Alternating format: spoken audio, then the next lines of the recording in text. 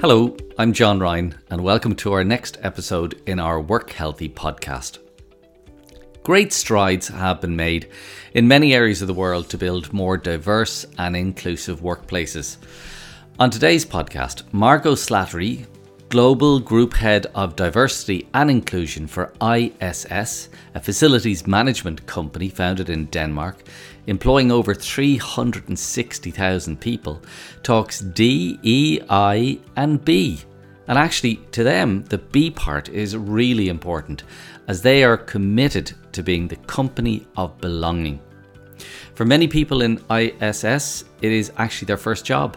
The company also attracts a significant number of refugees and immigrants. So we talk all types of diversity, from gender, ethnicity, race, age, generational, sexual, disability and others. We discuss what works and what doesn't, how to bring senior leadership on the journey, the importance of data, and how storytelling is a key resource in opening minds. I started by asking Margot where her passion for DEI and B actually began.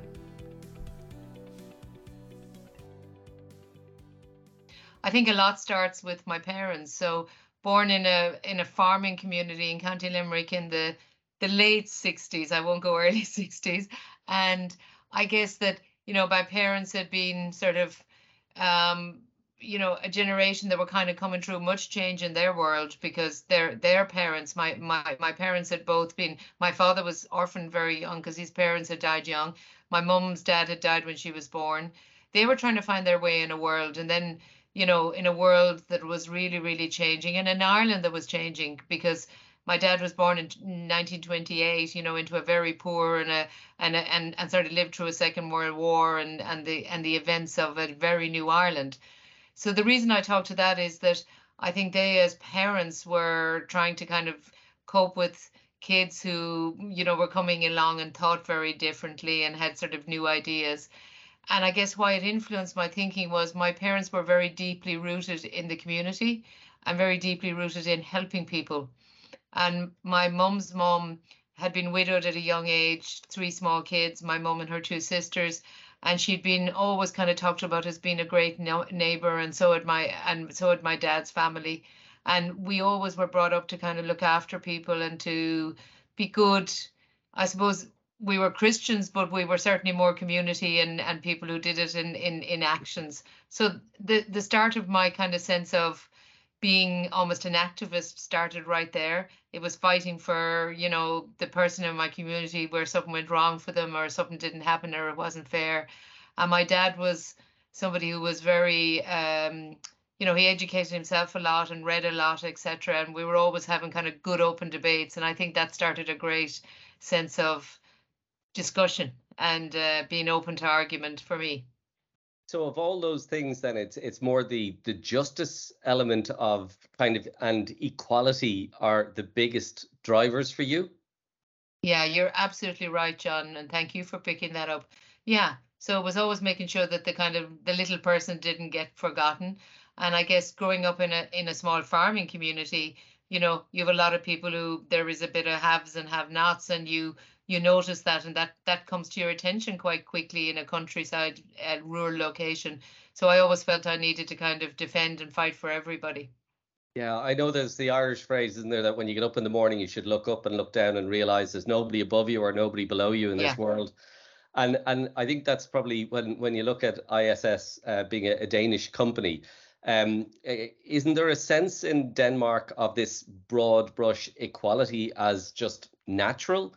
But you kind of question that a little bit, do you? Does it go deep enough? Well, I think that, I've heard my colleagues say that, there's a Danish saying, and I may not say it correctly, but that it's no one's better than me and I'm better than no one. And I would really associate that as being Irish as well. And from my own background, I think the challenge is that as a society, I don't see it reflected enough in Denmark. I think it's a very good society and it's one of the better places to live in the world, etc. But, things like gender balance, seeing enough people from minorities in senior roles in organizations and that sort of thing. I don't see that lived experience. So I think it's not perhaps been challenged enough, and this century will challenge it more, I think.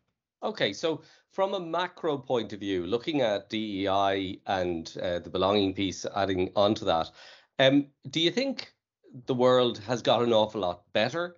Are we going in the right direction, or are we going too slowly? Well, I think if you were a historian, you'd probably say the world has definitely got better, because if you actually look at the past and the atrocities of the past and the poverty of the world, and I've been in company and I read this, that it's definitely, there's more wealth in the world, etc. Having said that, I mean, you only have to look at the news or read it as you and I do, and it's pretty tragic. And we have famine, we have people starving and dying, and homelessness is the big thing right now. And then we're in war and all the geopolitical parts. So if you were taking a view as today, you would say it is definitely a world in much crisis, but perhaps better in some senses. And maybe my last comment would be that, from a point of view of looking at freedoms for people, I think we have the danger that a lot of things are going backwards. So if we look in, say, more Eastern Europe, it's becoming more conservative. There's a more sort of a swing to the right. People are pulling away from that generosity that perhaps excluded in Europe after the Second World War. There was a sense of trying to be very fair. I'm reading a great book. It's called East West at the moment by Philippe Sands, and he's talking a lot about Europe after the wars and how, people wanted to build a better world. And I don't necessarily see that now. So I think we're in challenge with it. It's interesting. You've got 350,000 employees. I mean, that in itself is difficult to get your head around. I mean, that's a huge amount of people who may not always be aligned on the organizational view of the world in terms of the whole area of DEI. How do you deal with that as a challenge for an organization? Yeah, you're never going to bring everybody in. We're not asking people to sort of drink the Kool-Aid and be totally tuned in without their own thinking and challenge. However, I think the tone from the top is really important. So setting that tone, be really clear, whether it's the board, the CEO, the exec committee, about what we're standing for, and then really not ever stepping down on that and not sort of letting go. So if the tone from the top's really clear, it cascades its way down through an organization and up. And I think it's very clear we have people standards, policies around a lot of things, and it's saying this is what we stand for, this is what we won't do, this is what we will do, and never really deviating from that. And I'm a huge believer in the power of that. We all know where we stand then. And that piece that you've heard a million times, where your culture is defined by the worst acceptable behavior. For you as an organization, how do you draw a line and sort of say, no, this is it? If you breach that, that's you no longer are welcome in the organization. Well, I've seen it happen. I'm aware of lots of examples where people will perhaps be, they'll part company with the organization. So I think it's been very clear and explicit that if you do something, then there are consequences. Yeah. But not so much that, we also like to try and think, I suppose, I go back again to my Christian heritage, is to try and be careful that we allow people the chance to amend and get something right. But there are levels at which you don't go. So, things like explicit racism, sexual harassment, and I could go on. If those things are proven to be happening, then those are areas we can't have somebody work with us. I think storytelling is very important in terms of trying to get people to see things from somebody else's perspective. That's something you guys use a lot, is it? Yeah, and I guess it's proven in so many sort of civil life in trying to make campaigns for change. You can't just sort of push something to somebody. You must try and bring them on a journey. And I think storytelling, I'll give a recent example. We just did a campaign for Movember, which is all around men's health and men's mental health and their physical health. And it was a lot of men in the organization growing mustaches, talking about their experience, maybe talking about cancer. And, it had a phenomenal output and huge amount of involvement. So it's making sure that that story means that men are included, but it also brings women on the journey, and the same the other way around. So being very vulnerable and open, and we do that with everything we do. So all the dimensions of diversity, inclusion, well-being, lots and lots of things. It's kind of being open to being vulnerable. And we see that in our leaders, they come and tell about what's happening in their family. And sometimes that hasn't been easy for them, but once they do it, there's no way back. Mm. And in terms of looking at the big sort of themes of diversity, what would you see them as? Because there's people going to be listening to this podcast from all over the world, and maybe they'll have a particular view and quite a narrow view of what diversity is. Could you share kind of your broad view as to what that covers? Yeah. Well, I think there's the kind of the areas that maybe many companies will deal with. If you bear with me, I'll sort of take you through this very Yeah. quickly. So it'll be gender balance, culture, race, ethnicity, age and generations, sexual orientation, and disability. And those are they resonate for a lot of organizations and for a lot of companies. But then you put in things like, Indigenous people, veterans, you look at, people who have been through huge trauma. There may be a lot of other areas. And I think particularly, we've not made big progress on, for instance, gender balance. 50% of the world, give or take 50% of our, is it nearly 9 billion people in the world, are female, male, and we still don't have that balance in society. So even though that one's been something we've all been working on for a long time, a long ways to go. Same around disability. Estimation is somewhere between 1.3 to 2 million people who have no job and who can't get jobs, who are people with disabilities. And I certainly don't see the case for getting more people from, different ethnicities and race moving up through the senior levels of more what I might call, European big organizations. So we haven't made big progress globally. We're made bits, but it's slow and it takes a long time. Yeah, because I remember you talking about sort of, I was sort of saying with 350,000 people, ISS must be diverse by the very nature that you have to pull in so many people into the organization. But that was the point you were making is, yes, that front line definitely, but then as you go up through the ranks in the organization, that diversity maybe isn't as prevalent as it could be. So that's probably a big case for a lot of organizations.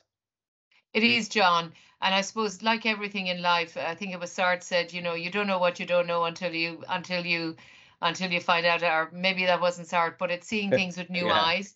And when we Yes. look at the data, there's nothing like data. And so, when you start to build the data and you look at every country and you look at leadership and you start looking at the data is the facts are the facts. And I think, like everything, we weren't probably as conscious of it before. Now we've become more conscious because we're measuring it. And like every organization, this is going to take time because we don't want to we're going to take somebody else out to fit a quota or make it look right. But we need to do the work way, way down and way back so that we're building enough candidates who, we can bring all the best candidates to the table. So it takes time. And for you, when you see an organization and they're talking about this area, is the first thing you look at whether or not they have the data? Well, when I joined this organization or in my last company, the truth is the data isn't perfect, and I don't know that it's perfect in any company. It's more the willingness to want to go on the journey. But if there was data, it's something I would look to. So, if you were having a conversation about working in this area, you'd probably go online and look to see what you could find out. And it tells its own story.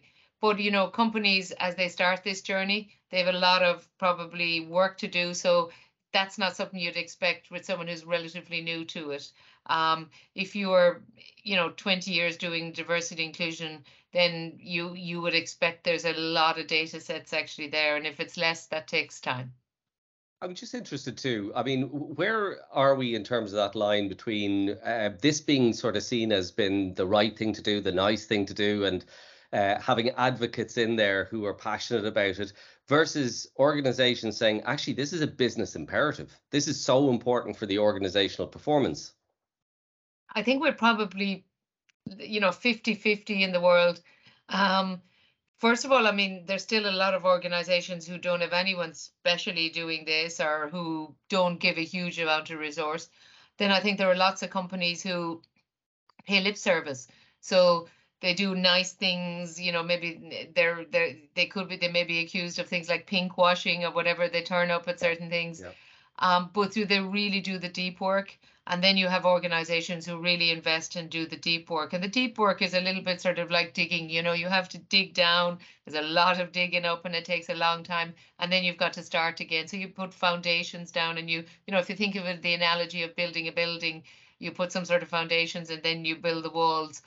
And I think that, there's a lot of lip service to it in so many organizations, but we see the ones who do the work probably being more successful in the long run. But it does, you need profits and you need people who can see a vision of the future, and you need to be able to bear with the journey, because it's not immediate fruits.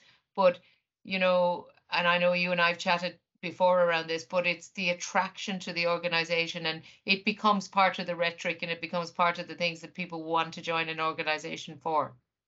And one of the things you as an organization put forward is this idea that you want to be the company of belonging. What does that actually mean? Yeah, and I love it, John, in the sense that I suppose in its coreness, it's about kind of putting a warm arm around somebody.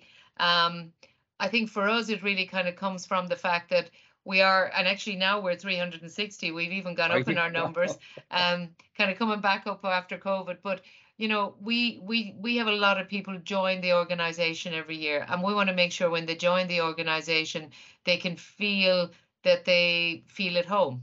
And how do you do that? So there's things that are controllables and uncontrollables, but we can actually really influence somebody's attraction to the organization, their onboarding, their experience. You pay people well, you make sure they get their uniform or whatever they need, their laptop, their tools, however they need to do their job. And then just make sure that we've got fairness and good policies built in, and that we pay people well on time, and we keep them safe, and that psychologically safe.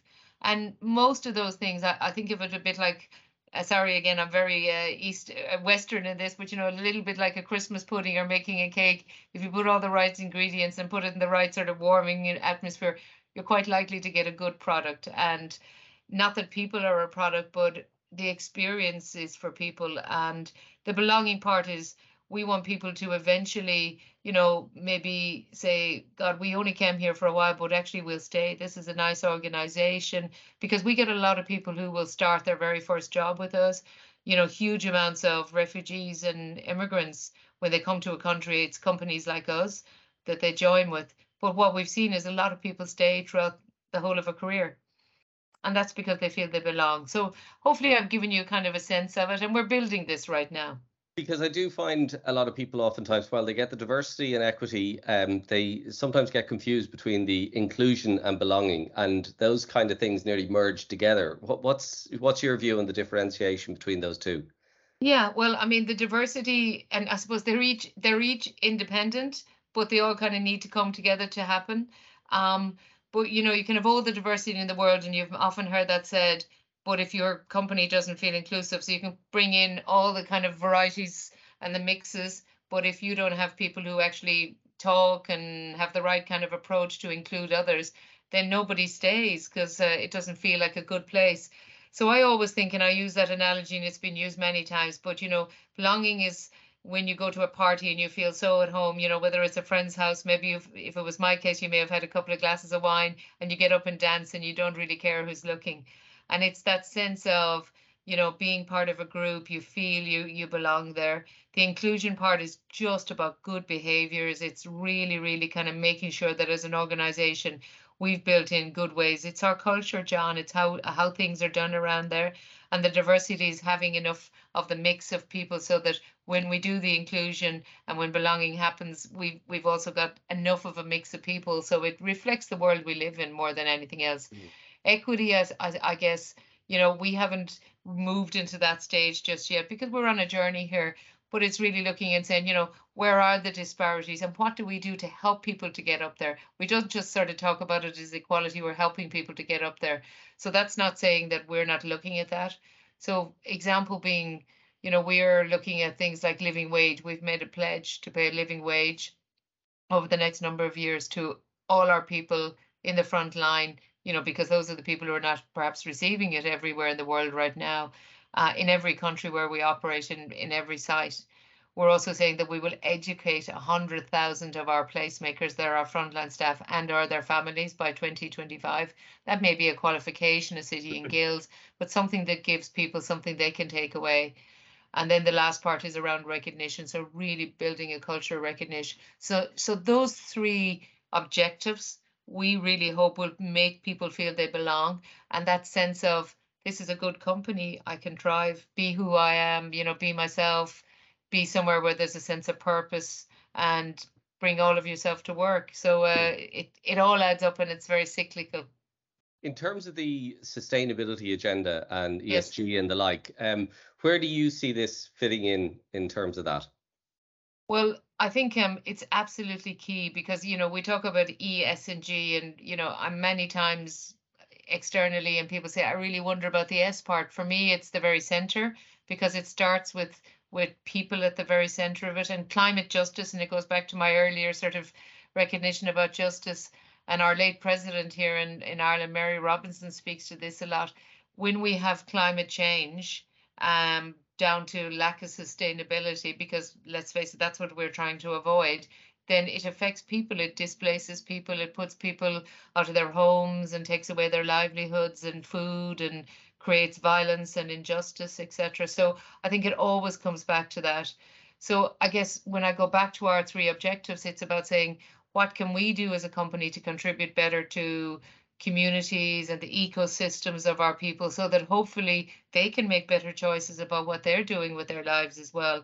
I mean, if you pay somebody 9,500 rupees a month in India on a minimum wage, and you pay them 20,000 rupees on a living wage, that changes lives, John. And you can perhaps be able to look at irrigation, or not wasting water, or not using plastic. Maybe you can start to think differently. Maybe you can educate your family. These are things that can change the way people live. So before we finish, I just love your view on, let's say there's people in organizations who are really passionate about this and want to make this happen. One of the biggest things they've got to do is bring the senior leadership on board. You've been probably lucky in your organization in that you've got a real advocate there at the top. But for others, what are the things that they need to be articulating to convince and to influence the senior leaders that this is something that they need to do? Well, I think it goes beyond even convince. Yes, convince, but I think it can't be sort of just putting up a business case and going, okay, now there it is, and you should believe it. So this is where, as you know, when you look at big social campaigns, etc., you've got to sit with people and bring them on a journey.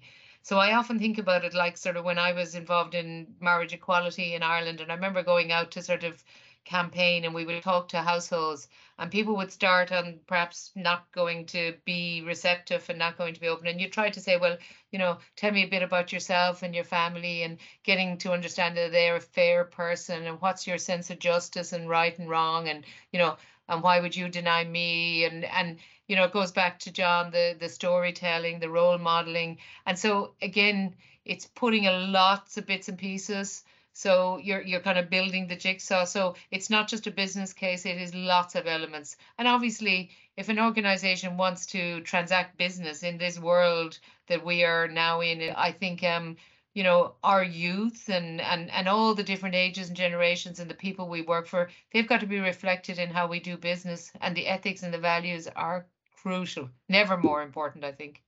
And for organizations that you see who maybe go on this journey and make a couple of mistakes, what would be the kind of the standout mistakes that you could help people to sort of say, don't make that? Well, I think the standout mistake is probably the very first one I see, is that people aim too high too quick. Okay. This is again going back to building the house analogy. You need to get a foundation right. Probably do a lot of, it's not clearing up, but you need to really understand what you do now and what you could do in the future, having a clear strategy and putting resources behind it. So it's not a side of desk job for somebody. This isn't something you can do with little, and it needs dedication and care. And then leadership has to constantly keep this in the rhetoric. So again, I take an example, our own CEO, Jakob, literally every time he does a town hall or something that is coming out as a comms, he will include some element of something, it'll either be International Women's Day, something about race and ethnicity. We might talk about pride. He may talk about mental health. There's always something. So it keeps it top of mind for people. So it's that constancy, and then really making sure not aiming too high. I'm a real believer in start small and build up. Don't try to sort of eat the elephant in one go, so to speak. So don't miss the opportunity to reinforce that message all Yeah. the time. Yeah. So the last question for me really relates to culture, and I'm just wondering, how maybe in the past 5, 6, 7 years, the whole DEI and B agenda kind of has been maybe a differentiator for organizations. Do you think we're at a stage now where it's no longer that, and it's just kind of part and parcel of the articulation of the culture of an organization? Yeah, I think it's absolutely a differentiator, but it's only a differentiator if you've done the hard work to make it happen. So again, I go back to, you can't sort of, turn up and do things and be at a show or whatever, and then have gender pay gaps or have ethnicity pay gaps, or so you've got to try and make the repairs, try and fix the leaky pipe, whatever it might be. And if it's just intentional and you don't do any actions, then it doesn't really, it doesn't fix in and it doesn't get cemented in. Sorry, I'm full of housey kind of things today. Must be doing some work in that area. But it's the adhesive, and it's the adhesive of all the company coming together and help to bind it together. And I think that's where it really makes a difference. If you don't, then I think, like any other initiative, it'll probably just peter out after a period of time. Our people need to see that we're consistent. And maybe that's the test, John, is that people look, we as people in organizations, we look to the leaders to see, are they really authentic? Are they bearing this journey? Was it flavor of the month? Are they going to talk about this in 2 years' time? And the companies that stay consistent usually get very good results. It's brilliant to chat to you and to see what ISS and their 360,000 employees. I mean, there's a huge difference that organizations can make in the life of people. And if you're making it an inclusive environment where people get fairness as part and parcel, I think that's fantastic. So listen, keep on the justice agenda and keep driving that forward. And congratulations for all the work you've done, Margot. You've been brilliant. The wonderful work being carried out by Margot Slattery at ISS to create a more diverse, equitable, inclusive culture where everyone feels they belong. Join us next time on the Work Healthy podcast when we dig deep into some of the innovative practices that organizations have launched in their journey to create healthy places to work. See you then.